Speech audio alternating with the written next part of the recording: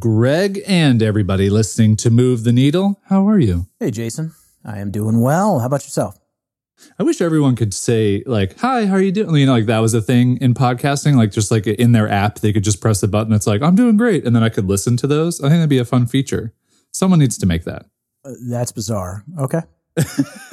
I believe is what Anchor FM started as. Yeah. Was like, you could like respond or talk. And I did that. Have like, yeah, that's right. You did. I think I remember you posting like a couple of those on Twitter or whatever, like you'd like left thoughts or whatever. But my thing was to leave people responses to theirs more than do my own, which I absolutely loved. I think that's really clever and fun. And also people didn't understand my irony and humor. Yeah. So it was just like, why is this guy such a dick? Yeah, exactly. That's basically what it turned into. So I stopped. Yeah. That is funny when you don't have someone to like either translate or balance it out, and just people don't understand. Yeah, exactly. People don't understand. They're like, oh, okay, all right. Greg's just mad at everybody. It's like, no, not at all. Who is this guy at G Hart 26 that's just talking shit about what I just said? Yeah. That's funny. No, that's good. Well, right before we started recording, I told you I have a ton of stuff to update on. And actually, when I say a ton of stuff, I really just mean I have a lot of things about Wandering Aimfully I want to kind of talk about. Yeah. But I do have 2 other projects I want to update you on. So I'm going to jump in with Teachery just because that's a quick one. And then toss it back to you, and then we can kind of go back and forth from there. All right. So teachery.com, that's your online learning course platform. .co. Fun fact about the .com. Since I picked that name in 2015 or late 2014, it was createyouronlinecourse.com before that. We still have that domain. That's our staging site. Fun fact for everybody. But I have emailed the .com owners. Like if you go to teachery.com, it's still not a thing. Every time I email them, and this is like, I've emailed them probably twice a year, every year, they respond with almost the exact same thing. We're working on a big idea. We really need the domain. And they've said that since late 2014, early 2015. So I've tried to get the domain. I've offered them money. At a certain point, Teachery had like a decent amount of cash. Like we're talking like 50 grand in the bank. And I was like, I'll give you 10 grand for the domain. Like I was at that point where I was just like, I just want it at this point. No interest. They just have no interest. Well, I'm baffled. They're working on a big idea, man. Big idea. So I don't know. Eventually, like if I trademark Teachery, if we want to go that route, like I could probably get the domain from them. But anyway, that's a whole other ball of wax. So last episode, I talked to you about the Stripe change that derailed Teachery. So for anybody who didn't listen to the last episode, very quick update. Stripe is our payment processor behind the scenes. It takes care of both Teachery customers. When they give us a credit card, Stripe is the company behind the scenes that processes that and then gives us money for them to use Teachery. But then also as a course creator like Greg, when you set up a course, you connect your own Stripe account so that then when you give someone, a student of your course, a payment page, they pay you. You then get money in your Stripe account. So Stripe is very integral to Teachery. And they have, because of the EU, there's some weird, like, it's basically the best way I can describe it. You know, those really annoying CAPTCHA boxes where you have to like pick the stoplights to prove you're not a robot, like the little images. It's basically that, but it's for payments. So you would click buy, and then this little like modal pops up that's like, are you sure you want to buy? Like confirm you're not a robot, like maliciously buying things or something. And it's, the weird thing is that like no one really knows which exact country in which instance is going to happen. And that's why it's kind of like CAPTCHA. Like you don't know when you're going to have to pick the stop signs or the street lights or the cars. So anyway, I bring all that up because last episode I told you, and we talked about this, you're like, are you going to email everybody? And I was like, no, like I always err on the side of over communicating. But with this one, I don't really need to do it because it's not going to affect everybody. And of course, we got like 3 emails from Teachery customers between recording this last episode and this episode who are like, hey, I got an email from Stripe about this SCA thing. And they said I have to make all these changes. Do I need to do this? And I was like, damn it. So I did have to send out an email. And, that's one of those fun things of when you own your own business and you're really small. Like I didn't have to check with like corporate communications and I didn't have to pass it through a lawyer. I could just be honest and direct with people and just go, hey, this is Stripe. this is what it does. These are the changes they're making. It's like this CAPTCHA thing. I even included a little GIF of what a CAPTCHA was, just to remind people. And just like, don't worry, we're taking care of it for you. And so a couple people responded. They're like, thanks, you guys are always awesome for taking care of this stuff. But it is interesting, like all of the tools that I use that involve Stripe on the back end that like I don't even know about. Like one's called Churn Buster. We actually use it with Teatree. And when a Teatree customer's payment fails, Churn Buster is behind the scenes sending them emails saying like, hey, your payment failed. Please update your credit card here. So Churn Buster uses Stripe on our behalf. So they have to do all this SEA compliance. Right. So it's like this weird ripple effect that you're seeing. And I even had some tweets from a guy who like, he's a one person business owner. Like he does everything for his SaaS app. And so he's having to do all this work and, it's really derailing him. But I guess the European Union regulators pushed back. Like they had some weird meeting where they were like, this is affecting too many people. Like we need to push this back. They pushed it back 18 months, which is bizarre. So Stripe still says like, get it done, get it out of the way. Like we still believe in this deadline. But anyway, that's a very long update to last episode. But I just thought it was ironic that we went down this whole thing last episode. Was like, no, I'm not going to email people. We got this. And then like had to email them. So just kind of dumb. I have a question that's related, but kind of in a different vein. Yeah. How do you, what are your thoughts on, I'm not quite sure how to word this. So I've been involved in a couple of software companies, and in each instance, we leverage other software for our software, just like you're doing, right? So Teatree is a software company. It leverages a company like Stripe for payments so that you don't have to build your own in-house payment system. And that's where the world is going, right? And it has for some time now, where everything is just integrated, right? So like if you need to host files, a lot of early startups especially won't build their own hosting platform. They'll use Amazon's web services or something like that, right? So of course, you are beholden to what that company does with their platform. Now, the advantage is for everybody to play nice with each other and to help each other, because then everybody wins, right? You make the pie bigger, and everyone gets paid. So, Amazon Web Services or Stripe, has a vested interest in you succeeding with Teatree so that they make more money. Right? So my question to you is, how do you handle those types of situations with your customers?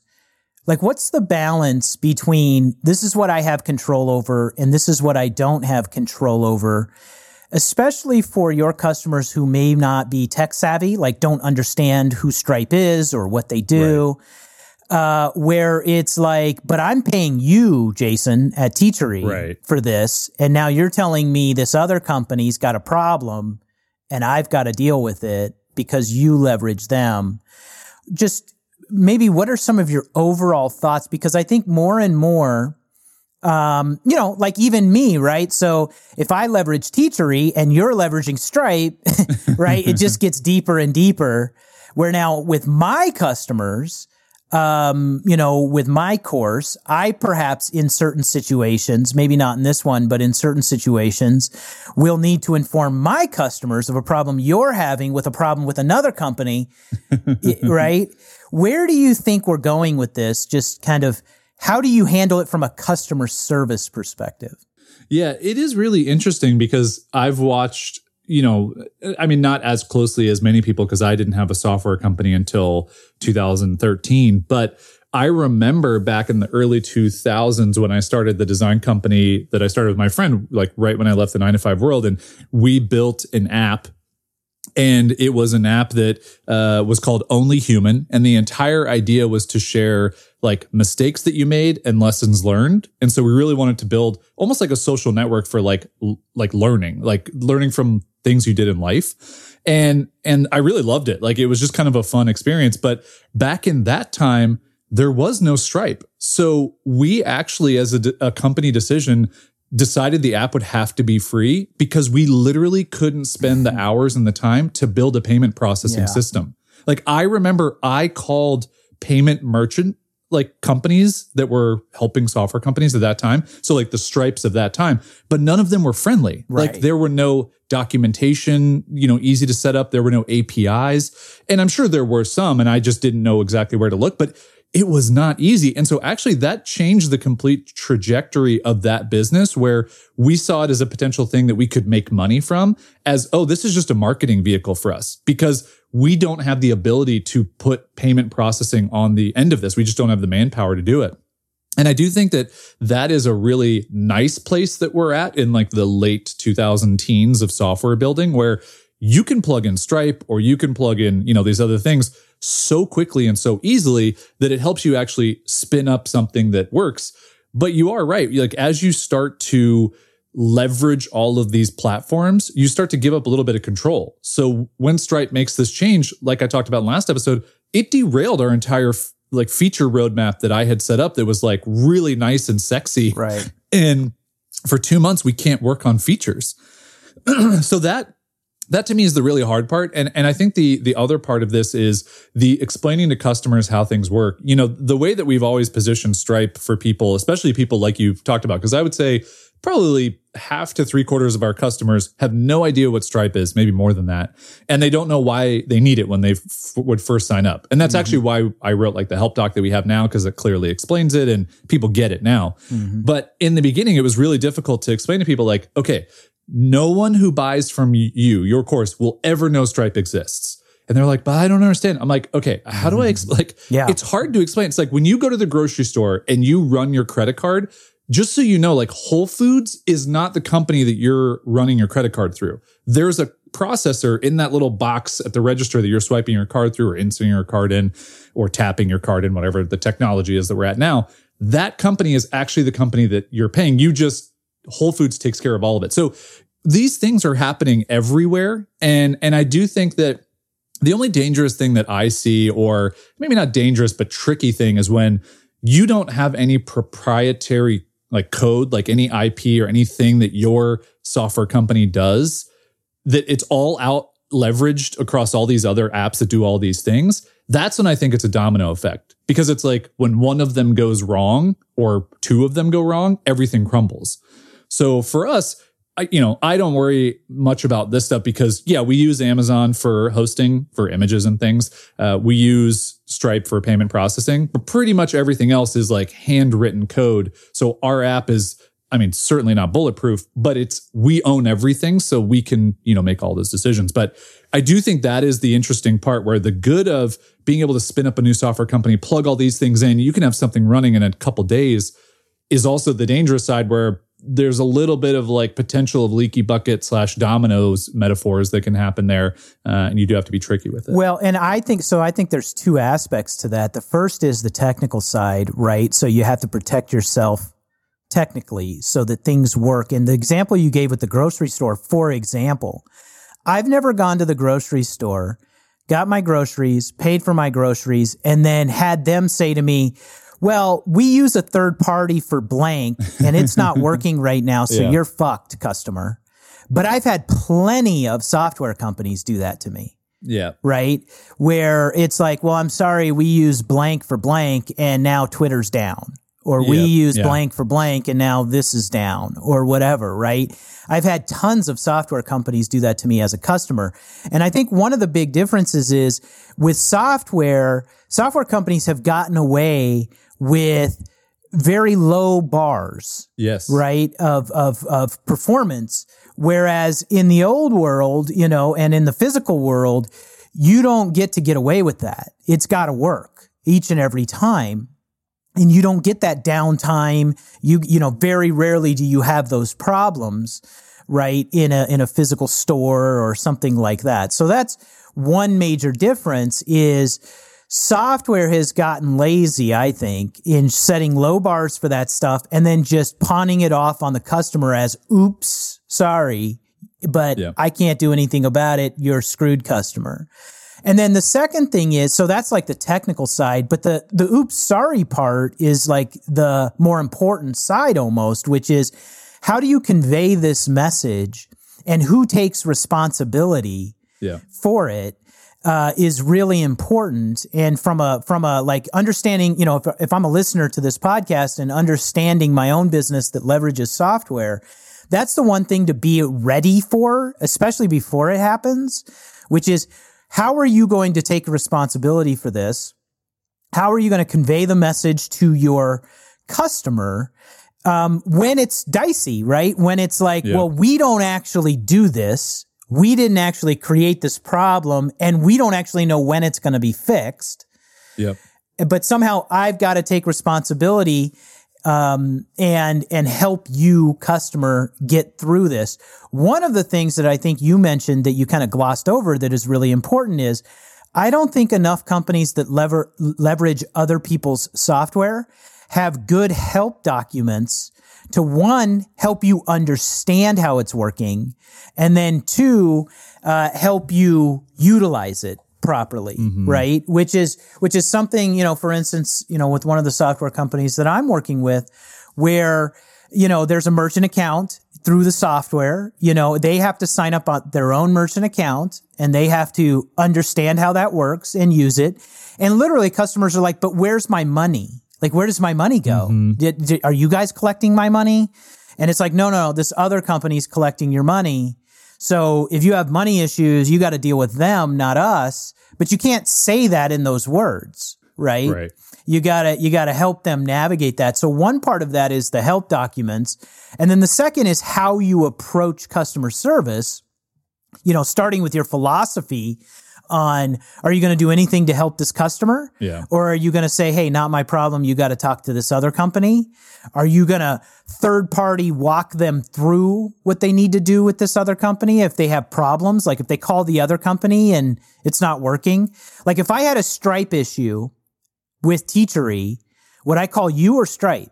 With my merchant account, would I call you or Stripe in your example? Yeah, it's actually kind of a tough question to answer because we've never had an issue like that. So I don't know. I think it would depend on what happened, and then I could go from there to give an answer. Yeah. But that to me is actually, that tells you how good Stripe is. Well, that's your next that's the next point, right? Is you got to choose partners wisely. Yep. That you have very few of these problems. And in the startup world, that's really important because perhaps that company isn't as sound or stable, and you've got to know the answer to that question, right? Well, and that's why for Teachery specifically, we haven't integrated with PayPal yet. And I've been wanting to do it for years, and people have been asking us about it. It's a clusterfuck over there.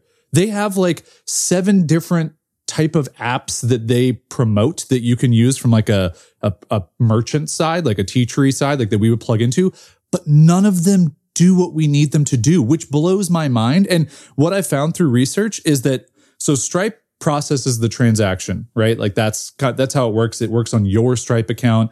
You have a connection to that. Like, we don't touch the money at all. So Teachery never sees the money you have come through your course, which I like because I don't want to handle your money. I don't want to, get my fingers in it and then something goes wrong and blah, blah, blah. But what we found with almost everybody who uses PayPal, I think it's everybody who uses PayPal actually, it goes into their PayPal account. So like Teachery would have a PayPal account. You would sell a course. It actually goes through our PayPal account. It sits in our account. Then I manually pay your PayPal account from my PayPal account. Right. That to me, that's a house of cards. Like that, and it's why we haven't integrated with PayPal because I don't want to hold people's money. And I know that some companies want to hold people's money because they can leverage that money. They can, with arbitrage, they can make money off of that money. But I don't like the idea of it for me personally in the way that I like to run our software company. Yeah, but then the flip side of that is that then when I have a problem and I call you about my payment problem, it's not really a Teachery problem, it's a Stripe problem. Right. And then now I've got to call Stripe and I've got to deal with Stripe. Right. So as a customer as a front-facing customer, that's where it can also get a little tricky is you can't really solve my problem. Right. But I'm paying you. Right. So I want you to solve my problem because I'm paying you. It's very similar to when Brad and I started SiteCast to host e-commerce. We didn't want to build an e-commerce platform, especially when there's some great ones out there. And we leveraged Shopify, right? So Shopify developer allowed us to build a Shopify e-commerce store on your website without building it custom, right? But that required you and customer to have also a Shopify account. So you had to have a SiteCast account and a Shopify account, similar to Teachery, right? You have to have a Teachery account and a Stripe account. And my thing my point is I think that's the way the world has been going. I think that's the right thing for the world, right? For technology, it's to leverage these tools that are being built by other software companies that are robust and sound, and that's their specialty. However, we've got to figure out a better way to communicate with the end customer that, one, this is what's happening. Two, this is why it's valuable to you that this is what's happening. Even though you're paying me, you're using this company. And three, when there's a problem, we have to figure out who takes responsibility for that problem and how we can handhold until that problem is resolved. And in my experience, both as an end user customer and as somebody who has consulted other software companies, we haven't done well at those three things. And what's happening is end user customers are being left in the lurch with less than average software integration, very low bars, where software companies suck that you're integrating with. And then two, when there's a problem, no one wants to take responsibility for it and help me solve it, especially not the person I'm paying, even though the problem is with a company they've integrated with. Yeah, it's tricky. I mean, it is and tricky. I think it's on the company too to make the decision. Like, we just have decided not to use PayPal because their service to us is so bad that I'm not willing to deal with the fallout of when a customer has a problem and then I can't get a hold of that company. With Stripe, I can get a hold of people in 20 minutes. Like, that's how good their customer service is. So, and you have to choose those very wisely. That's for sure. Yeah, for sure. Okay, let's move on, because otherwise we could do a full episode just on this. You want to give an update on something, and we'll bebop back and forth here. What do you got going on? Sure. I'll give a quick update on Youngblood. So, for those who have been listening in, we had an opportunity to potentially take over a coffee space in downtown Minneapolis from a coffee shop owner who went out of business. The original intent was, here's already a space. It's already built out. We can make some minor modifications, buy a couple of pieces of equipment, be up and running right away. We always had the intent of being in the Minneapolis market. This kind of just presented an opportunity to do it right now. In that process, we looked into the possibility of getting a bank loan to be able to do that. We looked into the possibility of getting investors on board, or an investor on board at least, to be able to execute this vision. Through that process, what started out as, we have a space turned into, we have an investor. So then we had an investor who said, yeah, I want to invest. And he said, I'd like my team to look at this location, and I'd like to go into more in depth about this location. Meanwhile, we're working with a bank about, how much money might we be able to borrow. So in the process of doing our due diligence on this, what ended up coming out the other end was, we have an investor who wants to do all of the bank's investing. Instead of getting a bank loan and an investor, we can just get an investor.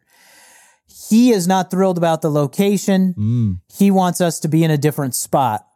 So the move becomes, we have a space. Let's work everything from that space to, we have an investor who's interested in our growth. Let's find the best way to grow. So that became the new conversation and due diligence. We've now found a different space that is actually in a better location, but would require more money. The investor's willing to put up that more money, especially if I'm willing to sacrifice some of my units of ownership in the project for a greater pie overall.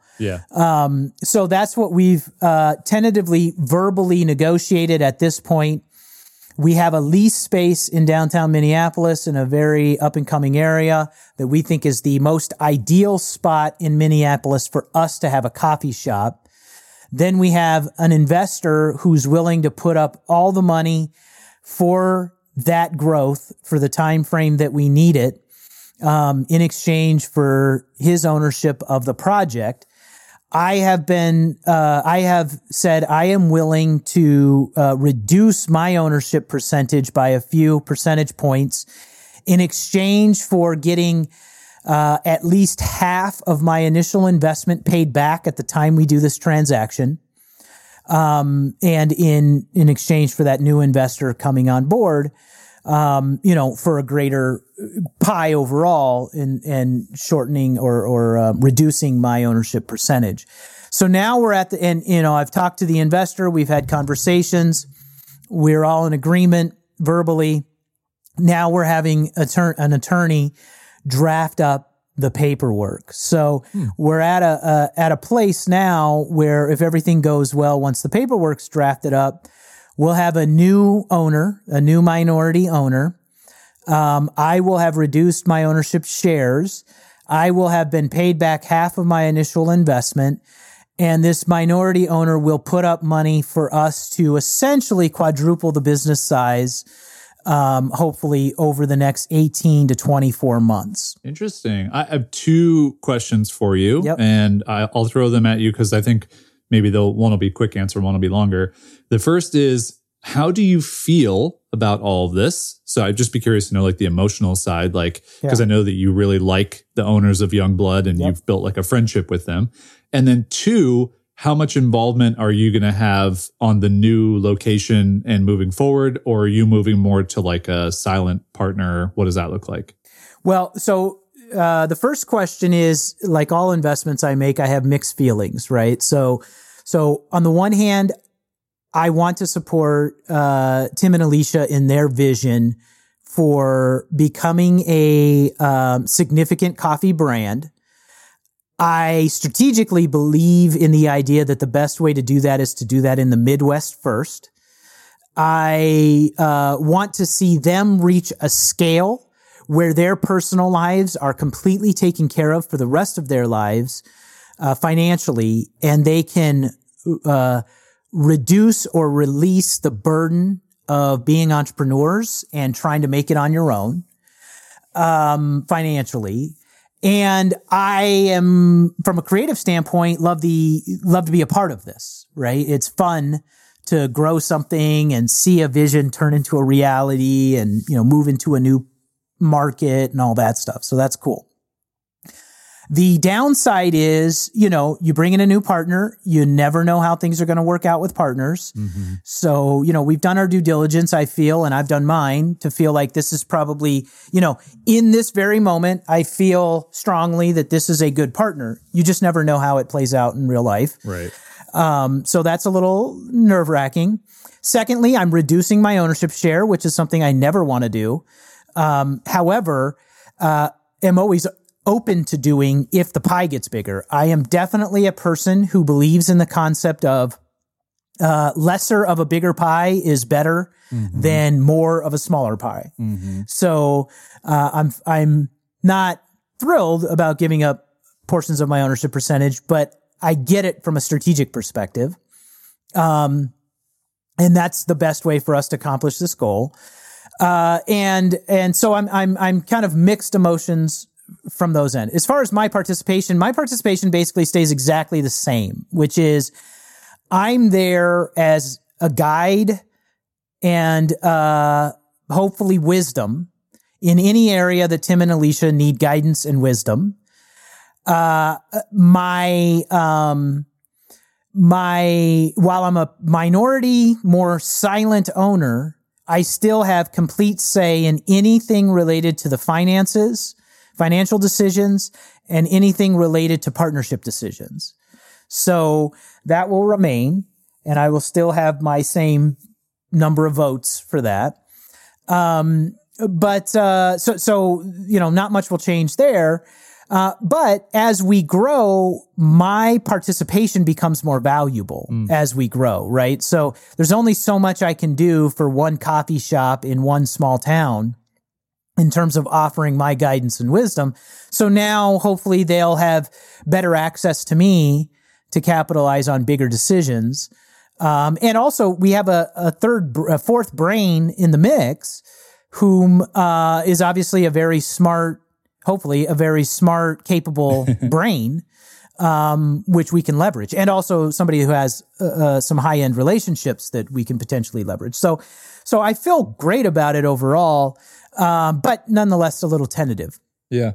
No, it's interesting. I mean, I that's kind of what I thought your answer would be, was kind of like a mix of both. And I think when you care about being an investor or just being part of something, like a partner in something, it's less about, it is about some part of the money aspect, but it's also just a part of like, I'm on this journey with these people together. And, as we've talked about many times here, you becoming an investor in Youngblood is as much about helping people succeed as it's more than that, than it is making money on your money. And so I think that is kind of interesting to see how that plays out. I'll be very curious to see what this looks like in the coming weeks and months, because as we both know and have experienced many times over, it can all seem shiny and great on paper and in verbal conversations. But when like the place, starts to get set up, and when like, marketing and all of the decisions about how it's going to be run and all of those things start to happen, like it could get dicey and it could get interesting. And I'm not looking for drama. Like I'm not looking for like a reality TV situation here, but I do think that that's when the rubber hits the road, if you will, and you get out of the honeymoon phase of like the dreams and the ideas and the possibilities. And it's like, okay, now we have to actually like sling coffee every day, and we got to, make sure this is efficient and working and a good experience, and that it follows the same thing we built in Fargo into this bigger city. And how does that scale and how does that look and go? I'm super pumped to kind of follow along with this. Also, just because selfishly, I love coffee and I love coffee shops. So it's fun. Yeah. And I think that, one advantage, so where I think we have an advantage is neither myself or the other investor have opinions on coffee. Right. And coffee shops and wholesale. Right. So that's actually to our advantage, because there's going to be very few disagreements on that side of the business, right? So it's like, no, we should serve this coffee bean. These, we should source these coffee beans, not these coffee beans. Or no, our branding should look like this instead of like that. Or no, we should train our staff like this instead of like that. So I'm out, right? That's on Tim and Alicia. The other investor's out, right? So in most partnerships, where the problems occur is partners getting together that have differing opinions on the staples of the business, right? Like, no, I like this kind of branding. No, I like this kind of branding. So we're not going to run into any of those issues, I don't foresee. However, where we do have potential issues always in any business is when things don't go according to plan. Then then what's the decision? What's the group decision? And that will happen, of course, right? That is inevitably going to be the case. And that's where there could be potential challenges, in that if things don't go according to plan right now, it's pretty easy for me and Tim to talk it out. Right. Now we have a new person involved, right? So how that will go, we don't know until we come up against that type of scenario. So we'll see. I will also say, getting half of my initial investment back eases a lot of my concern, right? And it'll really ease when I get the other half back, because then it's just upside, and then I don't have to feel so connected to the final decisions and trying to protect from a protection standpoint or a fear standpoint. So no matter how conscious I am, there's some low grade fear running through my body and my mind until I get that last dollar back of my original investment. Yeah. But getting half of it back certainly reduces that low grade fear quite a bit, obviously. Because that's going to always be, as you know, my investment philosophy is always to make an investment, get my original capital back in 36 months or less. Then I can sleep well at night with whatever happens from there. right? So I'm always just trying to get that original investment back. And then it's like, okay, now we're playing with house money. The pressure's off. So I'm looking forward to that day, but it definitely is going to feel good when I get half of it back. And then of course I am able to make another investment. Yeah. Cool. All right. Keep us posted. I'll be curious to hear about that stuff. All right. I'm going to pivot over to my book, and this is less of a shameless plug of my new book and more of, I just thought you might have some questions about it, because I know you've thought and dabbled in this area of thinking about writing a book, and probably had a bunch of ideas and all those other things, and you read books. So I have my second book coming out. It's called Own Your Weird. By the time this episode goes up, the book will be out and available for purchase where all books are sold. But this book has had a very interesting journey. And so I'll very quickly catch everyone up and maybe remind you, because I'm sure you don't remember all the intricate details and stories of this book. So let's, off the top, I wrote my first book in 2013, self-published. It was called Creativity for Sale. And I really wanted to get a lot of stuff off my chest about what it had taken to start the I Wear Your Shirt business, what I had gone through, what it was like living as an entrepreneur. And I kind of saw this almost like trilogy of entrepreneurial books that I could write, of like, here's the first chapter in this first book. And then a couple years later, I would write the second chapter, which is this book now. And then maybe there'd be a third, fourth, or fifth. So maybe it's more than a trilogy, but I just hadn't really seen any authors do that with their entrepreneurial journey. And maybe Gary Vee's done that a little bit, but it's less about him and more about these like kind of big concepts that he wants to talk about. Right. And I'm not trying to liken myself to Gary Vee. It's just trying to think about other nonfiction authors who've done that.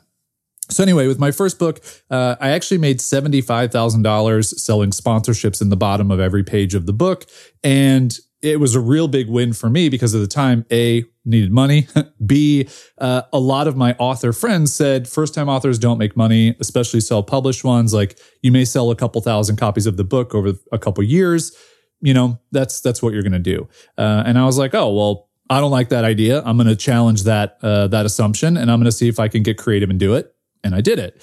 So with the second book, I kind of had thought, and so I wrote that book end of 2013. Fast forward to 2017. And so it's 4 years. I felt like I had done enough other stuff that there was enough to talk about in between the two books. Because I didn't know how much time it would take to like have more stories and more things to share. But I was sitting at dinner one night with Caroline, and I just said, I think I'm ready to write my next book. And she was like, cool. And she knew kind of the idea that I was doing it. But, you know, I can't stop there. I can't just be like, okay, I'm going to, go write the book. And I blurted out, I think I want to write the first draft publicly for everyone to watch.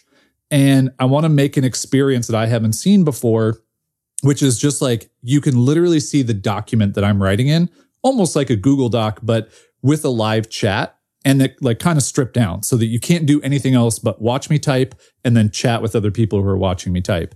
And so I called the project Watch Me Write and had a website built. I paid a developer to build it in a couple weeks, spun it up, got it going, and actually got 2 sponsors for it just because I knew people would be sitting there watching. So if I could get people, brands to help pay for the time that I was spending on this and then also the time to build it and money to build it, that would be that. So got that going. I did that for 2 weeks. I wrote every single day for about 5 hours a day.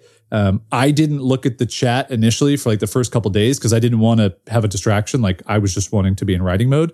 But kind of by the end of it, it was fun because if I had writer's block, I would just pop over to the chat and I'd go, hey guys, any questions about like what I'm writing right now? And at any time, there were probably 20 to 30 people who were kind of just tuning in casually, like watching me write.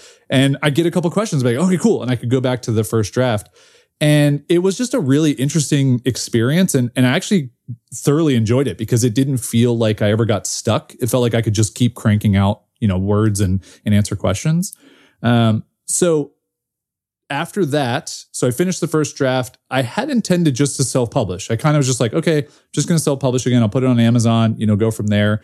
And after about a year of the book going through an editor that I paid, and then Caroline actually did a full edit of it. My wife, Caroline, if those of you listening don't know who she is, it got to this place where I was like, I really like this book. Like this book is really good, but also I kind of have an itch to see if I can weasel my way into the traditional book publishing world. And could I do that in a weird way? And so I had another idea, which I just don't tend to stop having. And I bought the domain dearbookpublisher.com. And it was kind of like, not like a middle finger to the industry, but more of just like, hey, I don't want to go and beg all these publishers behind the scenes. I want to put it out publicly and go, if you want to work with me, if you think this is good enough and this is creative enough, this is different. And that's the whole ethos of the book. Is it was at the time, the title was Do It Differently. And so I built this site. I made a short little silly video. I basically wrote out what would be a book proposal, but in my own way, and just kind of talked about the goal of the book, who the book was for, my audience size, all that, like my history of what I've done. And I got a book agent from that site. She then put that site together as a proposal, because book publishers are so old school that none of them would have looked at the site anyway, which I found out later, which is kind of funny. And she pitched the book. I ended up getting a book deal from Running Press. And that process took like 2 months, and then went through a full edit with an editor at that publishing house. And that leads us to the book finished earlier this year, signed the manuscript, all done, went through that whole process of getting the book up and running. And now I have this whole team that's working to help and market and promote the book. And the book is going to be out. So it's such a crazy journey where like most people are just like, okay, I'm sitting down, I'm writing a book and you do all this. But I've, of course, made it weird. And we changed the title to Own Your Weird, which I actually have really come to love and appreciate, because it's definitely who I am as a person. So that's the long-winded kind of journey of the book, but I do think it's kind of interesting and unique and different and weird from most other journeys of books. But I wanted to share it here because I thought you'd probably have some questions or some thoughts about it. But yeah, it's just kind of fun. Let me start with a question that's not necessarily related to the book, but you know, obviously was part of your book process when you did the, you know, watch me write situation, which is, why are you so obsessed with transparency? That's a really good question. I mean, I think the only way I can answer that is that I love it so much from a consumer's perspective. Like, I love when people share the big teardowns, the like behind the scenes, show me all the numbers, talk to me about everything that went right or wrong. You know, just give me what is actually going on, and don't feed me the clickbait headlines and the perfect success story. Like, I want to see it as it's happening, and I want to feel like I'm connected to it. Why? And I think that I just really like that connection. I think that connection really makes me feel almost like alive in a weird way. And so when I do these things and I'm like super transparent about them, that connection to other people in whichever way I'm doing it. And that's actually like, it's kind of a weird thing. It's the thing I don't like about podcasting, is that I feel such little connection to people who listen, because it's hard. It's hard to connect. Like, it just is not a platform that's set up for that. And so, yeah, I think to answer your question, like, I think it's really just that like direct human connection feels super interesting. That's interesting. I think you and I are very different in that way. I am not necessarily a fan of transparency. I see some value in it, but I don't like sharing my life. Like, I especially with strangers, like, I'm just like, I don't know. It makes me super uncomfortable. A lot of times you ask me questions in public, like if we're co-hosting you know, a workshop or something, which we've done in the past, or even on this podcast, you ask me questions about my personal life, and I'm like, you know what? I'm on a podcast. Like, I don't. So I've gotten better at it, I think. But and I don't know what my hang up is per se. You know, like, I don't know why I necessarily feel that way, but I definitely feel that way. I am not a fan of transparency. The other thing I'm not a fan of transparency in general is I think there's very few people that do it well. So I think a lot of it is vomiting on people. Yes. I think a lot of it is not particularly useful to the person being transparent or the person they're sharing with. And I think it does a lot more damage than it does good in most cases. You know, there's a reason we don't know how the sausage is made. And in most cases, that's a good reason. There's a good reason. Yeah. But I do think people who do it well are really good at it. And that is intriguing and interesting to me. So like, you know, like I would consider a show like Dirty Jobs, for example, you know, as being a transparency show. And when it's done really well like that, it's very fun, intriguing, knowledgeable, useful.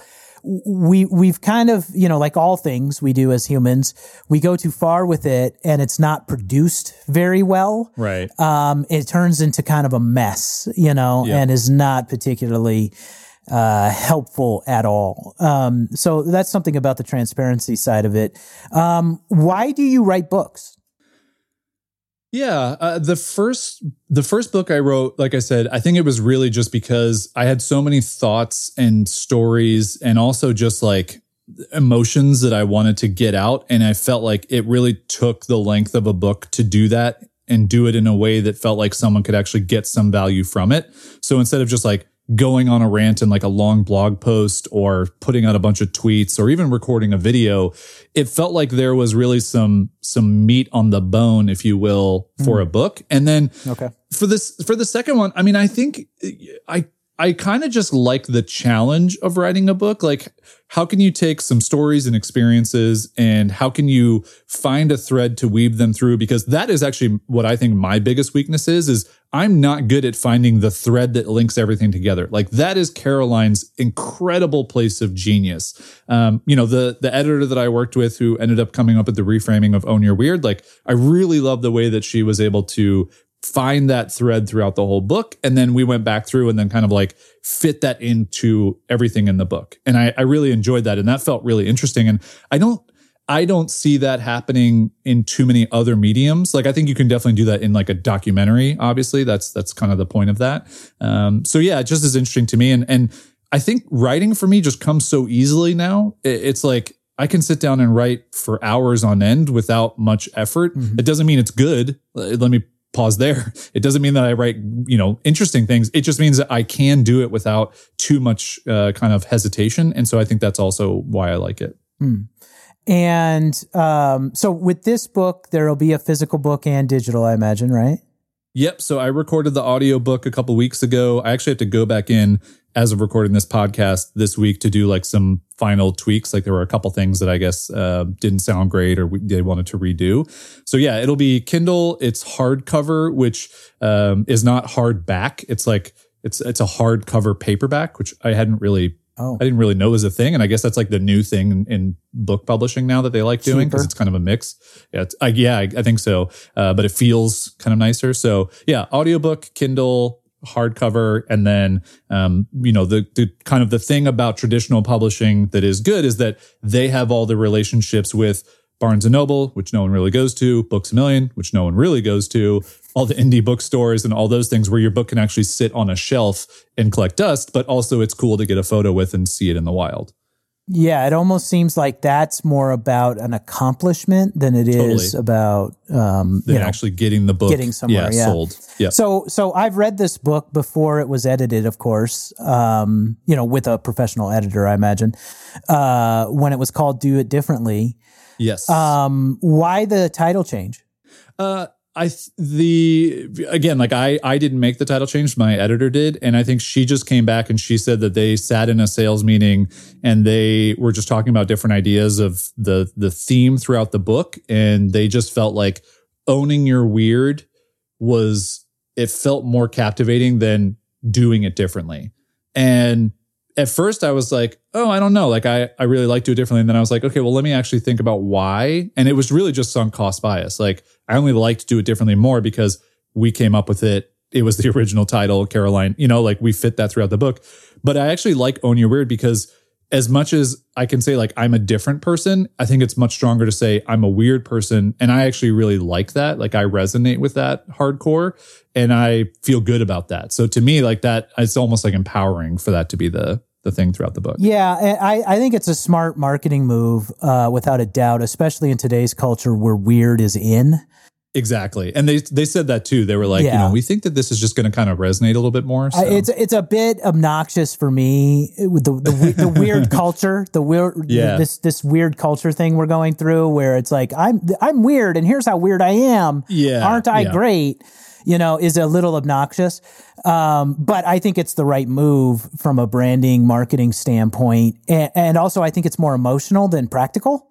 Mm-hmm. Right. So for the right people, they're going to resonate with an emotion versus like a practical exercise. Although I think more, I don't know. That's a toss up for me because like, I think one of the values that you bring is actually the fact that in the practical world, you're doing things differently. Like that's the thing I appreciate probably about you most is not necessarily that you're weird and quirky about it, but that you've just said, well, just because those are the 5 steps that somebody told you doesn't mean that's how you have to do that. Right. You know, you can do these 5 steps or these 10 steps or these 2 steps, right? And that's what I appreciate about you. So it is interesting, you know, the play on words there, but I think you're probably, you know, from my humble perspective, I think you're probably choosing the right words from a branding marketing perspective, though. People will eat that up, I think. Right. And that's part of the traditional publishing game, right? Yeah, like I give up some control to them to decide on that. And it did feel like it felt incongruent when they first told me. I was like, no, like I don't want to change the like I had like a visceral negative reaction to it. And then when I really sat with it, I was like, oh, it's not that different in the grand scheme of things. And also it's exactly what you just said. Like it needs to grab someone's attention on a shelf. And what are those 2 titles? Which one grabs you more? Whether the stories, you know, mean whatever they mean, Own Your Weird does grab you more, you know, if you're just looking at it. So it made sense. I don't think of you as weird, I guess, is kind of where it goes incongruent to me personally, but I know you really well, obviously, personally. Exactly. But I do think you're crazy. You know, like you come up with crazy ideas and you can, you know, come up with bizarre scenarios that just like, how the hell do you even think of that stuff? You know, so I do think there's that part, but what I always love is you take that crazy thing and you turn it into something practical, which is the do it differently part for me, but nonetheless. So what's it like working with an editor? I'm just really curious about, so one of the hardest things for me with writing is, I edit my own ideas in my head so harshly. I can't, like, I have the hardest time getting past getting to a rough draft because it's like it needs to be too good too soon. I almost feel like, when you're working with an editor, practically, how does it go? Do they go, you know, like I understand they're going to give you technical things, right? Like, you know, this is a long, compounding sentence that needs to be broken down or whatever. But skipping those things, what are they doing for you that makes your book better on a practical level? Yeah. So 2 things to that. One, so I think where I'm different than a lot of writers, and it's probably just because I don't consider myself a writer, although it's the thing I do the most of. Like, I just think of Stephen King as a writer. Right. Like, he's a writer. I'm not a writer. I'm just a person who, like, I don't know, like types things. But my words aren't precious to me. So that is a big, almost like permission slip for me that when I'm writing stuff, I just don't care if half of it gets hacked away or if something gets changed completely. And it's because I know about myself. Like I said before, like Caroline can weave these thoughts and ideas. Like I just don't do that. And sometimes I think that stuff comes out, but it's very rare for me. And I think I'll have like little bits of wisdom, but it's only through a lot of not wisdom and more just sharing stories or just writing things. So that's the first thing, is that my writing is not precious to me. So in working with an editor, it's actually really easy for me. And we had this conversation multiple times with the editor that I worked with, where she was like, oh, how do you feel about cutting this story? I was like, I don't care. I literally don't care. You could cut 3/4 of the book and we could rewrite it and I would not care, because as long as you think, like, your job is to make this book as great as it can be. My job is just to show up and share everything that I can to support what you see as the vision for this book. Like, I have the initial vision, but that's really where they come in. So a structural editor is really the person we're talking about, who they sit back and they'll do the like long sentence things and like they'll fix all that crap. But more importantly, they go, okay, here's this story that you just told me about you going to change your name at a courthouse and like selling your last name and all of that. But like, what does that have to do with the reader and what can they learn from it? And that's where I go, oh, I have no idea. Like, let me explore that now that you posed that question to me. Right. That's interesting. Like that comes to the like, hey, here's a practical thing that a lot of people run into, and like having a last name they no longer want. I dealt with it this way. I turned it on its head and like made lemonade from lemons and, you know, that whole thing. And that's where that person becomes so helpful, is that they then pull that out of you. And I think for me at this point, like I can pull some of that stuff, but it's the like zooming the lens out, finding a way that it all flows together. That to me is the really helpful part of having an editor. It's why I paid an editor in my first book, because I knew I needed someone to help me do that, even though, you know, I didn't even know what it was like working with an editor. I just kind of fell into it.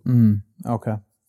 Yeah, that's very helpful for me, because I think I'm with you in that, my words are not sacred. Like I'm fine with somebody saying, use this word or reframe it this way or whatever. But what I have a hard time with is I think in frameworks. And unless I have the framework, I can't write. Yeah. So like once I have the framework figured out, I can share my thoughts. But without the framework, I have a really hard time sharing my thoughts in writing. And that's what's hanging me up on courses. Yeah. Because courses require a framework, right? I mean, I could just write individual courses that are just fucking courses, or lessons, I should say. I could write individual lessons that are just lessons. But the whole point of a course is all the lessons make sense together. And I have to have that decided upon before I can start writing lessons. The framework has to be there for me. And the framework, I feel like I'm very good at, but I'm very slow at, right? Like I have to really work through it for a while before it's captured in my mind.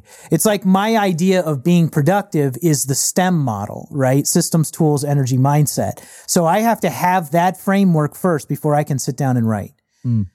And I don't put it together afterwards. I don't go, oh, here's what I have. Right. Now, how does this all fit together?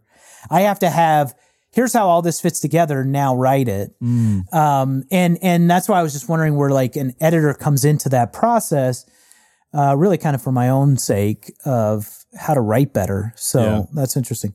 All right. So this is my last question on the book situation. So, I'm really trying to get past this idea that we live in a self-promotion world. Yeah. Oh, yeah. And I'm having a really hard time with it because I am fucking sick of everyone promoting every single thing to me. Right? Like I can't even have conversations with my own friends without them pitching me their book. Right? Yeah. So it's just like, do you just accept that? I think one of the things that's made it interesting for you, like for me watching you, is it's almost like you've done a combination of accepting that, but then putting your own, do it differently, putting your own spin on it. And that makes it okay for you. I'm having a hard time. Like I am so sick of like going onto Twitter, for example, and seeing 9 out of 10 people I'm following promoting something. Yeah. Right. And it's just like, no, dude, I just want to talk to you. Like, I just, Jesus, like when are we done with the promoting? And of course, it's pervasive and it's turning into an absolute disaster. Like I can't have a conversation with my niece without her being like, well, if I put that piece of artwork on my Instagram profile, well then, I need to position it like this and blah, blah, blah. I'm like, oh my God. Wow. Like you're 18 years old. Like, just put your goddamn artwork on the internet. I'm having a real hard time with this one. So you've been doing this for a while now where, your whole career is essentially built on self-promotion in many ways. And getting the right attention for the right things at the right times, et cetera. How do you reconcile that? Are you just comfortable with it, or what advice would you give? Yeah, it really is kind of like a mess of different things, because at certain times I definitely feel the same way you do. Like even about my own stuff, I'm like, ugh, do I really have to promote this again. And I actually like where we are in us talking about the promotion of Own Your Weird, because by the time this comes out, I've already done 14 podcast interviews. I will have done like a little radio tour that the publisher set up, which I'm ho-hum about, but I'm just doing it because I want to like show up and, they're trying, which a lot of publishers don't. So, I've heard horror stories and people are like, yeah, my publisher like gave me my book advance. I never heard from them again. Like my publisher, they have a full marketing team that's getting on calls with me. And I'm talking to other people who have books published by that publisher. And they're like, they didn't do that for me. And so I don't know what the difference is. Like, I don't know why, if they just really like this book, they're putting more effort to it. But it's really interesting thinking about promotion, sales, and marketing, because a lot of times when you think about those things, it's just the transaction of, I have a thing, I want you person on the other end to buy that thing. And that's kind of like the surface level, right? But I read this tweet from Swiss Miss, who is a super popular, she's like a writer, and she's got a whole bunch of other stuff that she's done. She started the company Tattly, if you've ever heard of that. It's like the tattoos you can get. But anyway, she's super smart, really good writer, but she had a friend who talked to her about selling, and the quote was, "Selling is a transfer of enthusiasm, nothing else."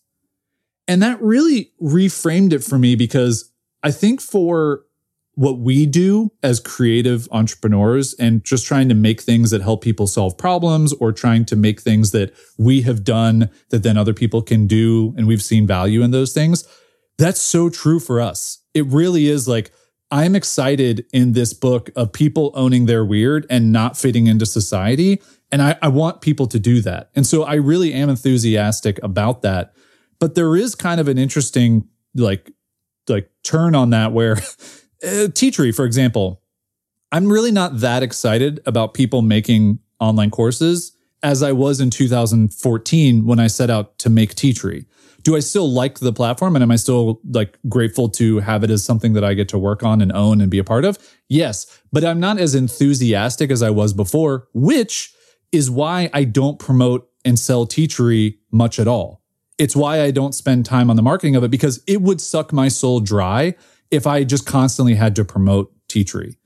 And I think that's the difference, and why we have so many projects that we keep running into and keep trying, is because we need the enthusiasm and the transfer of enthusiasm to not feel like we're just shilling another thing and promoting another thing. Well, so it's interesting because I go the opposite direction, which is, well, first of all, I think there's a big difference between sales and self-promotion.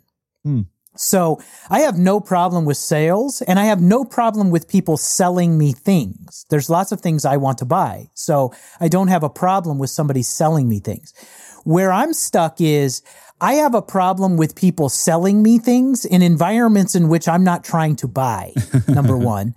And I have problems with people promoting themselves as the thing. Yeah. So, if I want to buy a printer and I go to Best Buy, well, I'm telling you, right? I'm telling you, I want to buy a printer, so please sell me a printer. Yeah. And then your job is to sell me the best printer you think I need, right? And I am 100% okay with that transaction.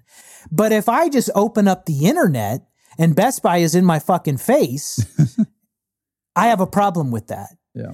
And if I'm even worse, if it's not Best Buy that's in my face, but it's some asshole who wants me to buy their printer who's in my face, then it's even more of a problem for me.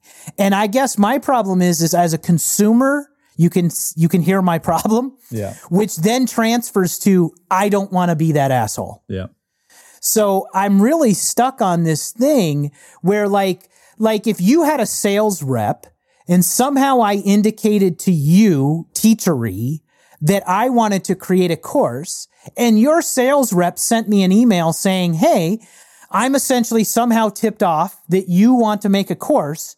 I'd like to sell you, and I'd like for you to purchase Teachery as the platform you use for that course. Well, I'm all in. I'm happy to have that conversation. I'm happy to do a demo. I'm happy to hear you out.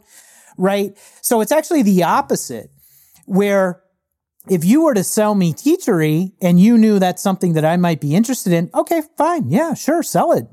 Tell me what's best about it. Tell me why I should do this instead of another platform, blah, blah, blah. Sure. 100%. But if I'm just trying to have a conversation with you and, 4 out of 5 times we talk, that conversation is, hey, buy my book. By the way, I'm releasing a book. Buy my book. By the way, I'm releasing a book. Buy my book.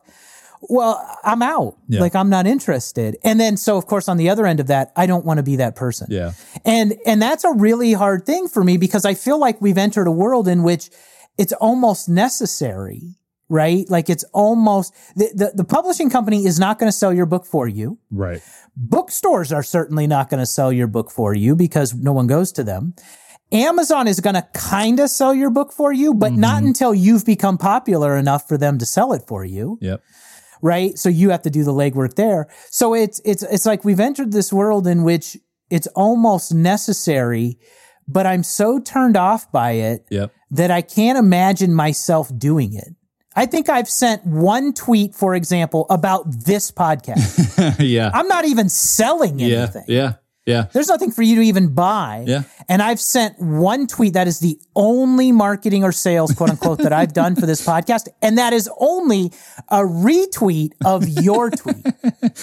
And that is literally the only thing I've done. And I feel guilty to you even. I feel guilty to you that you're working hard to get people to listen and I'm doing nothing. And I feel like a jerk on that one hand. Yeah. On the other hand, I feel like a complete douche to the people who know me to be like, listen to my podcast, listen to my podcast, listen to my podcast, listen to my podcast, Yeah. I don't know what to do. Yeah. So I don't know what to do.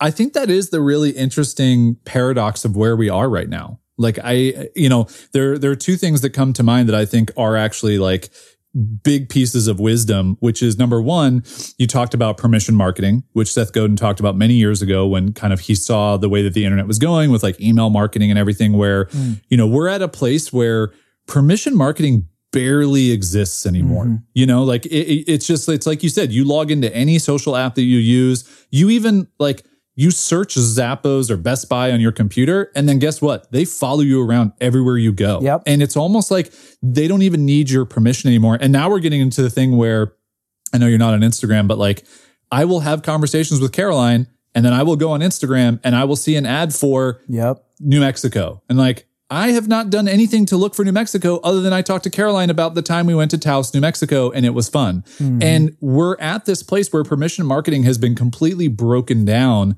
And it's because of the second thing, which Gary Vee said, and that's my second Gary Vee mention of this podcast, which is surprising to me because I don't love and follow all the things Gary Vee does, but his quote of marketers ruin everything. Yeah, they do. And it's 100% true. It's like as soon as the marketers and the promoters and even the salespeople get a hold of the platforms that we enjoy, it's why Twitter is so noisy and so hard to stay on and be on. And it's why I'm ruthless now with who I follow. Like I will quickly unfollow someone if they're over promoting something. But so this is the interesting part of this, Greg. And this is actually, I want to kind of posit this question back to you. So like the oatmeal, I love the oatmeal, the comic book series. It's just like, it's so good. It's always so creative. He could promote anything he wants to me at a constant basis as a fire hose to my face. And I would be fine with it because I'm so interested in it. I love what he creates. And I think what's really kind of curious to me about that is maybe, and this is both for both of us, but maybe it's like this podcast isn't something that we love enough. And it goes back to that tweet, right? It's something that we're not so enthusiastic about that we want to shout it to the rooftops at all times. And I just think that that's kind of like par for the course. Like you're not always going to do those things. I disagree though. If that's the case, if you disagree, so then how come you can't come to terms with promoting this podcast more and not feeling like a douche? Because I am enthusiastic about the content in this podcast, just as I am about anything that I'm most enthusiastic about. I'm really a believer that the way we talk about small business and our small businesses is super beneficial to probably every small business owner or very few exceptions. I am not going to keep telling you that, though, small business owner, every single day of your life. I am just not going to do that to you. So I don't think it's about enthusiasm about the product or service. I think it's something deeper than that is going on here that makes it obnoxious. And I don't know how to reconcile that, but it's not like I've been enthusiastic about a lot of things in my life, like overly zealous and enthusiastic about them. I don't stand in front of people's faces shouting at them about it. It's fucking obnoxious. But I don't feel like the oatmeal does that to me. Like, I feel like that's where, in that instance specifically, like, it's everything he creates and everything he puts out. And maybe it's a bad example because like what he creates is not necessarily a business per se. Like, it's not a product or service that he sells. It's not a printer, if you will, but it kind of is, you know, like it kind of is like the way that a lot of like creative creation and entrepreneurship is going is the content model, where you have a story that you're telling and you have a thing that you're putting out into the world and you have to create content to do that. And I don't know. I wonder, you know, for you, I don't know. I just would be really curious. Like, I find you to be one of the smartest people I know and like one of the best problem solvers I know. And I feel like this is one of those that like, there's got to be a solution for you. You know, like there's definitely a solution. I agree. Yeah. And I really do wonder, like, it would be interesting to see if we do stumble into that as this podcast goes on, of like, it's almost like my challenge to you, and I know you don't like me calling you out on things, but I don't feel like this is a personal question or attack, so it doesn't have to be that way. But it's almost like with your wisdom and your experience, like we talked about this a couple episodes where we were brainstorming ideas for how to market and promote the show. But what could that be for you? You know, like what could that be where you don't feel like you're promoting like crazy, but you feel like you are extending an opportunity for people to find this podcast in interesting or unique ways because it will really help them. It will really resonate with them. See, but I think that's mental gymnastics. And I think that is no different than somebody that votes for Trump and says, and convinces, I think it's no different. It's like, well, I'm voting for Trump because he's going to pick the right judges to go to the Supreme Court. No, I know he's racist, but I'm going to ignore that part and vote for him anyway because he's going to put the right justices on the Supreme Court. That kind of bullshit mental gymnastics I refuse to do with my life. I'm laughing so hard, Greg, because this shows how upset you are about promotion that you literally are likening it to Trump. It's no different to me. It is no different for me to, it's complete bullshit when you say to yourself, I'm not self-promoting. I'm finding a way to get information into people's hands who I'm enthusiastically wanting to have that in. Bullshit. You're self-promoting. But I think it's necessary. It's necessary. And like, well, that's what I'm asking. Is it necessary? And do I just have to do it because it's necessary? I have to let you know, and just swallow my own tongue and do it anyway. So sweaty and so happy at this moment. Like, I'm uncomfortable, but I'm also so enthralled that this is being recorded because I feel like so rarely do you get this emotional about things. And I do think that that's where some of the best stuff comes from, because it's almost like this has been a fire that's been like your pilot light, right? Like it's been burning in you and now we're just roaring. Like you turn the fire up to 12 and we are just like, and we're going. But I think it's also where maybe a problem like solving thing comes out of this. Like maybe this inspires you to go, okay, I've confronted this issue. I hate promotion. It is like the Trump of running a business. Like it's those types of things. And how can I figure out a way that I can do this that doesn't feel that way? Like how can that happen? Because if you don't figure that out, I think that's where you do shoot yourself in the foot as a business owner, as a content creator, as just an entrepreneur. Well, okay. That if you don't figure out how to play the game a little bit, you're going to get left behind. Well, that's the question I've always been trying to figure out. Do you really get left behind? So I've had people telling me this since the invention of the internet. Greg, you're going to get left behind. Greg, you're going to get left behind. Greg, why the fuck am I so far ahead then?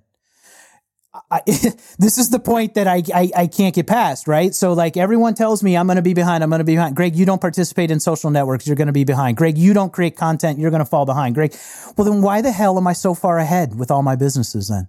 But that's the thing, right? So you're far ahead with businesses. So what is the game I'm not playing that's going to bury me? But so I think we're talking about a little bit of two different like apples and orangutans. Like okay. In business stuff, you win constantly because you know the systems that are in place and you know how to make those things work. Those same things don't apply to what makes a podcast get into the ears of more people. Yeah, no, you're right. I think that's right. A good point. And so I do think like Greg, you're a winner in business, like no doubt, 100%. But in the like making a podcast popular, it's a different game. It's a whole different set of tools, a whole different set of skills. And I think arguably like both of us don't have those. And it's really the discussion of, and it goes back to that state of marketing episode that we did in talking about how we wanted to market and promote the show of like, but do we want to do those things? And if we don't, then we have to understand that's the way this game is being played. And if we don't play the promotion game, no one's going to find this podcast. Yeah, what you're saying is I'm ahead in business, way behind in podcasting, which is right. Right? Like that's. And I'm with you. Like I don't like promoting every episode that I record of both either my show, previous shows, this show. I feel like it's too much. But the interesting part of that is no one's ever told me it's too much. Now, I have seen a little bit of behavioral stuff where like people aren't retweeting or liking or commenting or whatever. So like there's a little bit of behavioral triggers there. However, maybe I am my own version of the oatmeal to some people, right? Like I could just tweet out an episode that every single podcast episode and people be like, yes, thank you. But now my pool of people is very small. So it's not going to really make much of an impact, but it could be the same thing. And I just am kind of like not doing those people justice. Yeah, no, I think that's where I get hung up, right? Because like I'm happy to share my knowledge with everyone. I am 100% happy and I'd like to make money off doing it. Yep. I think that's a valid capitalist position, and in America that's wise.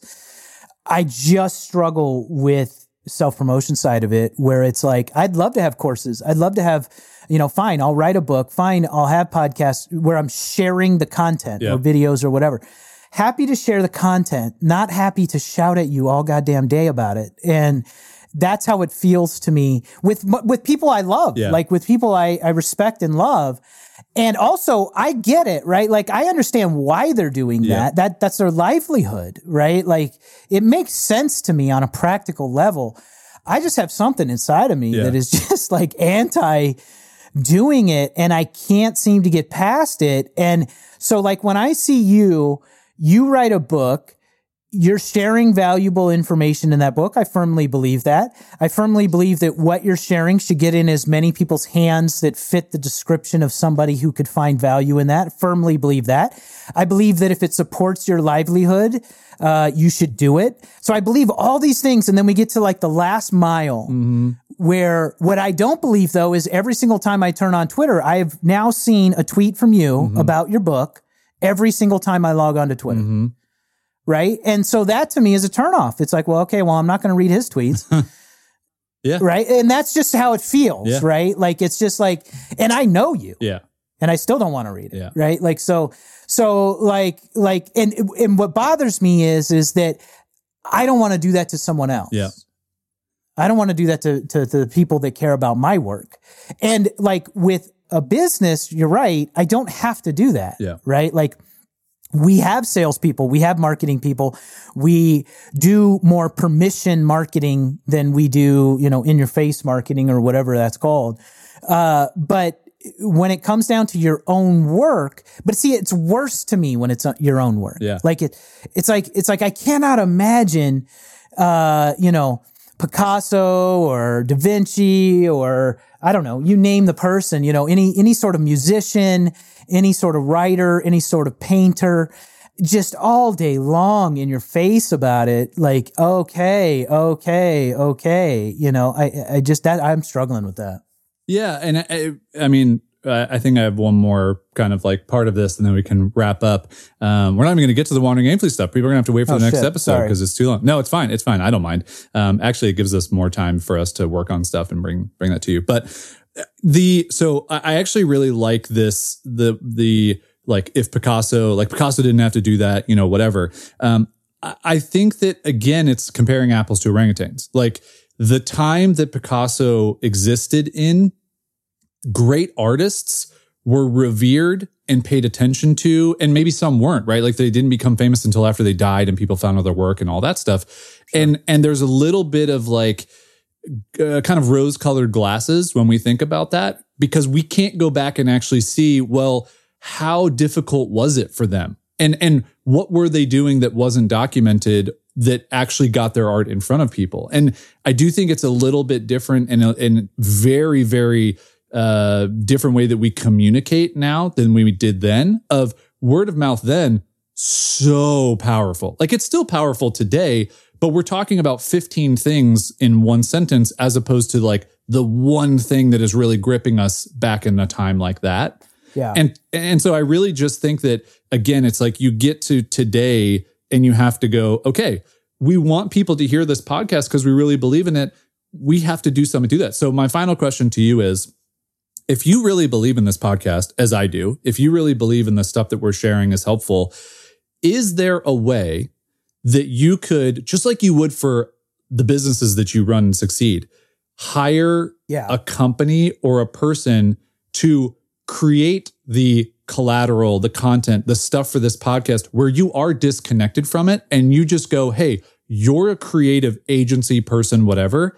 I just want you to take this message and get it in front of people. Here's the budget that I have to do that with, because you're going to have to spend money to do it.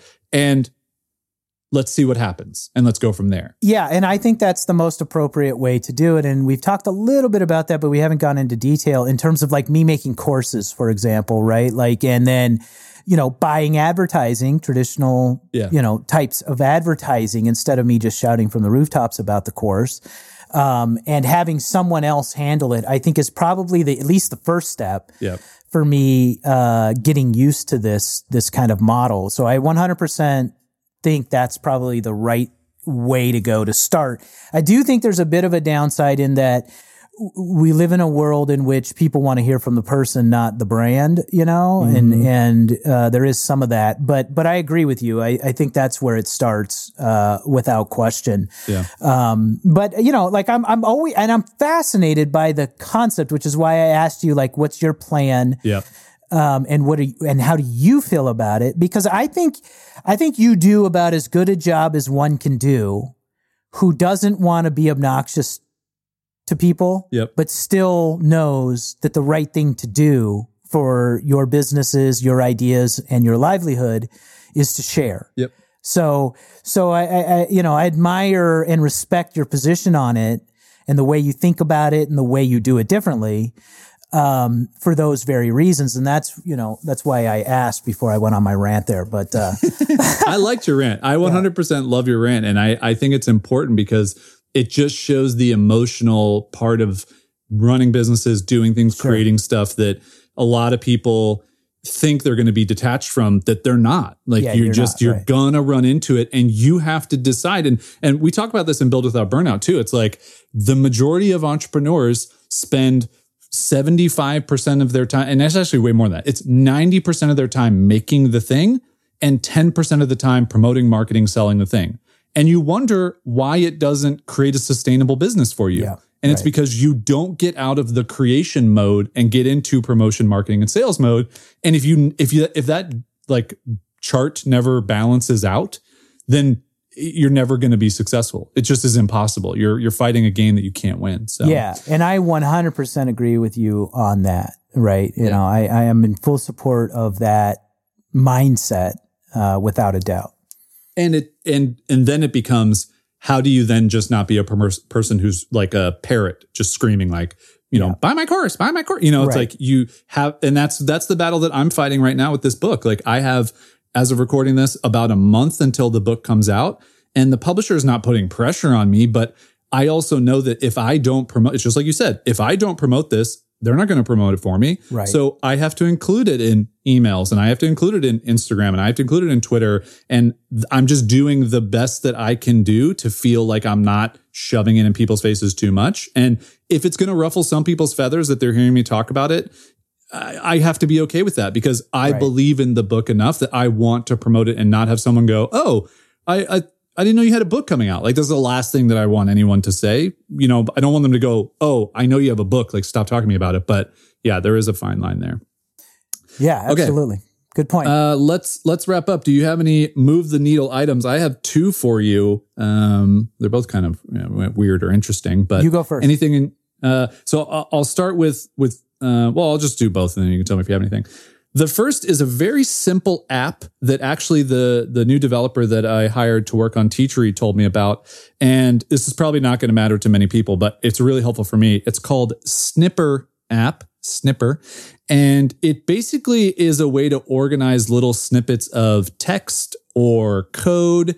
And I really love it. Like it's like Notes almost on the Mac, except it has different options for different code snippets, different JavaScript things. And I use it the most for actually our brand colors for Wandering Aimfully. So like being able to pull those out and like put those in different like graphic elements or emails or whatever. But then also I have these like little code things that I've written for articles that we write or emails that we write that just formats things nicely. And it's really good. I've also started using it for just some quick copy and paste replies that I either get from emails that I get a lot, or either like some customer service stuff. I already have a system for that, but just little things like little snippets of things that I can keep. And it's really quick. It's really fast. It definitely leans a little bit more towards developers. So, it's not going to be like a friendly writing app that you write in, but I've just really liked it. Snipper app. It's free too. So okay, that's good. And the other thing, I actually finished this, like, I think the day after it came out or 2 days after it came out. I crushed through the show The Boys on Amazon Prime. And this, I wasn't sure what to make of this series. And so it's essentially superheroes that are not good people. And so I love it because it pokes so much fun at like the Marvel universe and like how every one of those superheroes is perfect and great and they're all amazing people and blah, blah, blah. And these guys are actually like a bunch of dicks. And what I saw the trailer for it and I was like, oh, this is kind of interesting. Like, is this going to be hokey or weird? I crushed through it. I loved it. Some of the best writing, some of the acting, it's superheroes. So like you're going to get some cheesy stuff, but I even thought like the effects were really good because some of that can get kind of bad quickly. It also got picked up for a second season before it even came out. So that's how good people thought it was when they were kind of seeing the early screening of it. It's on Amazon Prime. I just loved it. So if you love superhero stuff, if you're a person listening to this and you're like, oh, I love the Marvel Universe, I love action stuff, you will love The Boys. It is really, really good. Dark. I should say that. It's dark, but it's really good. Interesting. Okay. Yeah. Those are my 2 for you. Yeah, mine are, well, first of all, I've gotten back into doing yoga every single morning. Oh, nice. I just, I'm not into yoga from the yogi perspective. I'm into it from the stretching and calm yourself down perspective. Yep. So, and I used to do it a long time ago when I was in Brazilian Jiu-Jitsu, kickboxing, mixed martial arts, all that kind of good stuff. But I got away from it for a long time and I kind of brought it back in and man, it is just so helpful, in making sure that I feel well, keeping my blood pressure down and, keeping me loose. So do you have a go-to app or YouTube channel that you're doing, or are you just doing your own flow? I just do my own flow. Yeah. Oh, interesting. Yeah. So I set up one of my rooms as a fitness room. And so I've got my weights in there and I've got my yoga mats down and I've got my bike up on a, one of those cycler things where I can ride my bike indoors and all that. So kind of set up a room to do all that. Is it uncomfortable if I ask you like what your flow is? What my flow is? Well, I mean, I don't want to get into the individual positions, but But are you getting it? So this is actually really interesting to me because Caroline and I have been talking a lot about getting back into yoga. We did a 30-day yoga challenge with a YouTuber, had a 30-day yoga challenge that we did. And it was really fun. Like, it kept us accountable to it. But we just have fallen off. And I think it's because I'm like you, like, I don't really want to go to a yoga studio. I don't really want to hear the yoga teacher talk about like what's going on in life and like how we need to breathe through our work and all this stuff. Like, I just don't need that. Right. But I sometimes will do yoga just on my own. And I find myself like, I only do downward dog, like shavasana and like the 3 warrior poses. And then I forget all the rest of them and I don't have anything else to do. That's why I'm actually asking. Well, no, I mean, I can share with you offline of the specific, it'll take too long to go through each step, but I have the same routine. Okay. And I follow the same routine every morning. It takes about 20 minutes to do. But essentially, like you're saying, like I'm walking through the different poses and different positions. And it's kind of just one that I've come up with on my own. Like, I know enough about yoga to know what order to do and how to do it and so forth. I wouldn't consider myff, super knowledgeable. You start with Warrior 3, you get right into like a triangle pose. Right into it. I got it. Exactly. So I'm doing that, and that seems to be helping in a lot of different ways, which I should just never get out of, just do that no matter what. It's super helpful. And then the other thing, I know I've mentioned this before, but I've been really impressed with the Calm app. Mm-hmm. I'm not impressed with a lot of apps, and I gotta say, like, I just really think they nailed this one. Nice. And I've been getting deeper and deeper into it. When I started using it, I only just did the daily Calm, which I think is perfect, by the way, because I think it's usually like 12 minutes long. Mm-hmm. So it's just a 12-minute meditation, which if that's all you did, if you just found 12 minutes every day, that's huge for your life if you compound that over years and days. So I was just doing that, but now I've kind of gotten into some of their other things. They've got a lot of programs in there, and I've just been super impressed with the way they've done that app. So they've nailed, in my opinion, they've nailed that app, and that's helped me a lot. So if you're somebody that's not really like, especially if you're somebody that's not going to want to get into, meditation and yoga and things on the level that one would perceive you would need to, for it to be like, I don't like telling people that I do yoga, and I don't like telling people that I do meditation, because then it goes down this whole like kind of surface level path of like, well, what do you do?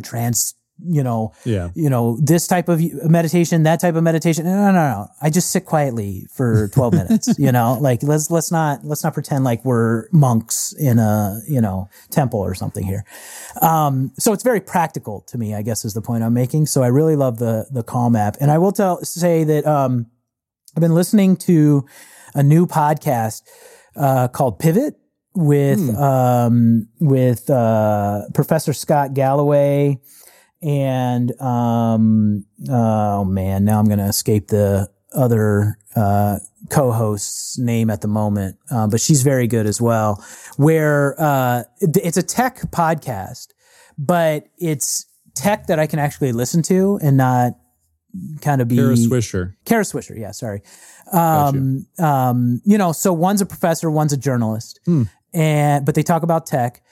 And it's just very good if you want to kind of understand where we're at, where society and tech meet, in my opinion. Like, they're not just talking about like technology, they're talking about the tech industry and what it is, what it's helping, what it's not helping, and how it's affecting the world and so forth. And if you don't know Kara, like, she's a legit journalist who's, been around a long time, and she kind of challenges the status quo in tech a lot. And she's also, she's loved and hated and respected kind of all at once because of that. And then Professor Galloway, he is very outspoken and, not one to mince words. And I always appreciate that. So, cool. It's really good. In my podcast obsessions, that's now on the list of ones I'm listening to that I'm loving. Do you have an episode that I should jump into? Because some of these I'm like, I don't want to hear them talk about 8chan because that's like the abysmal part of the internet. I don't want to, like, I don't care about Facebook. Yeah, but see, that to me is what's so interesting, right? So they're talking about it from the perspective of, should it exist? Should it not exist? Should it be regulated? Should it not be regulated? So if you're the type of person that churns those ideas in your head, right, that's very interesting. Yeah. If you're not a type of person that churns those ideas in your head, you're not going to like this podcast. Yeah, no, I think about those things all the time. That's why I don't read news or like, because I'm just like, oh, this is going to make me angry. But if the way that you're saying that, I do like it. I also love Vox's stuff. Like, I love their video series. I love The Verge for the most part when they're not talking about Trump.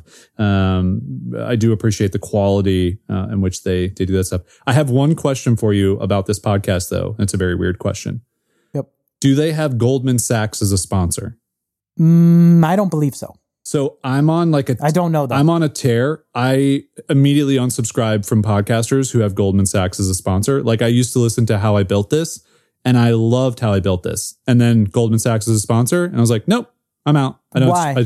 Because of the whole, everything that went on with the mortgage industry and like how much they were involved in it and all the golden parachutes and the fact that like they were a big part of the reason why that happened.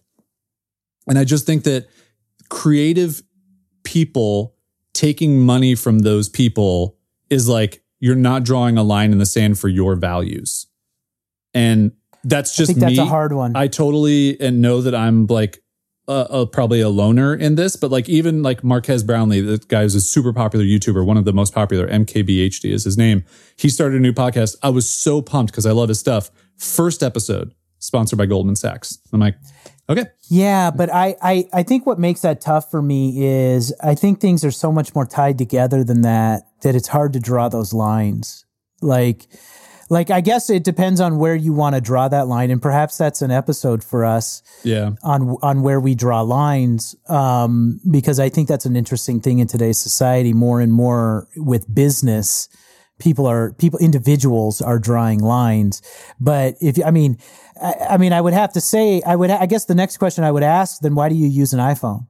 Because I guarantee you Apple has taken money from Goldman Sachs. Well, yeah. I mean, so some things are like not necessarily a necessary evil because I could obviously use a different phone, but it's also like my life would be less efficient from a business standpoint if I didn't use an iPhone. Okay. So it's like, so if it's kind of like entertainment, right, and you can make another choice. Exactly. You're going to make another. Okay. Yeah. That's and I think it's probably worth an interesting conversation for us because again, this is where like we've had these conversations in person before. Right. And I'm actually kind of sad when Caroline isn't there because I think she adds like a whole other element to these conversations. Oh yeah, for sure. She's way smarter than I am. So, me too. But I will listen to this podcast. If I hear Goldman Sachs, I will not listen to it, but you haven't led me astray in any podcast recommendations. So, I will tune in on this. So I would be surprised if they had Goldman Sachs, but I cannot guarantee that. Yeah. Okay. That was a super weird way to round this one out, but lots of good stuff here. I really do appreciate the conversation, my friend. It's always fun. We talk about it all the time. Likewise. Also, I just happened to notice we've got a couple positive reviews of the show on Apple Podcasts. So thank you to the folks who have left reviews. If you have not rated and reviewed the show and you are enjoying it, we are not supported by Goldman Sachs. So if that's a win for you, leave a review, click the 5 stars. If you just loved Greg's tear earlier in this episode, which I did, like I may create a fake iTunes account just to leave a review that I loved the like energy and like just the real passion that you had. I'm being serious too. Like I'm not even joking. Like I am really genuinely excited about that. So, thanks for listening, everybody. Super appreciate you. And we will be with you on the next episode. Until next time. Thanks a lot for listening.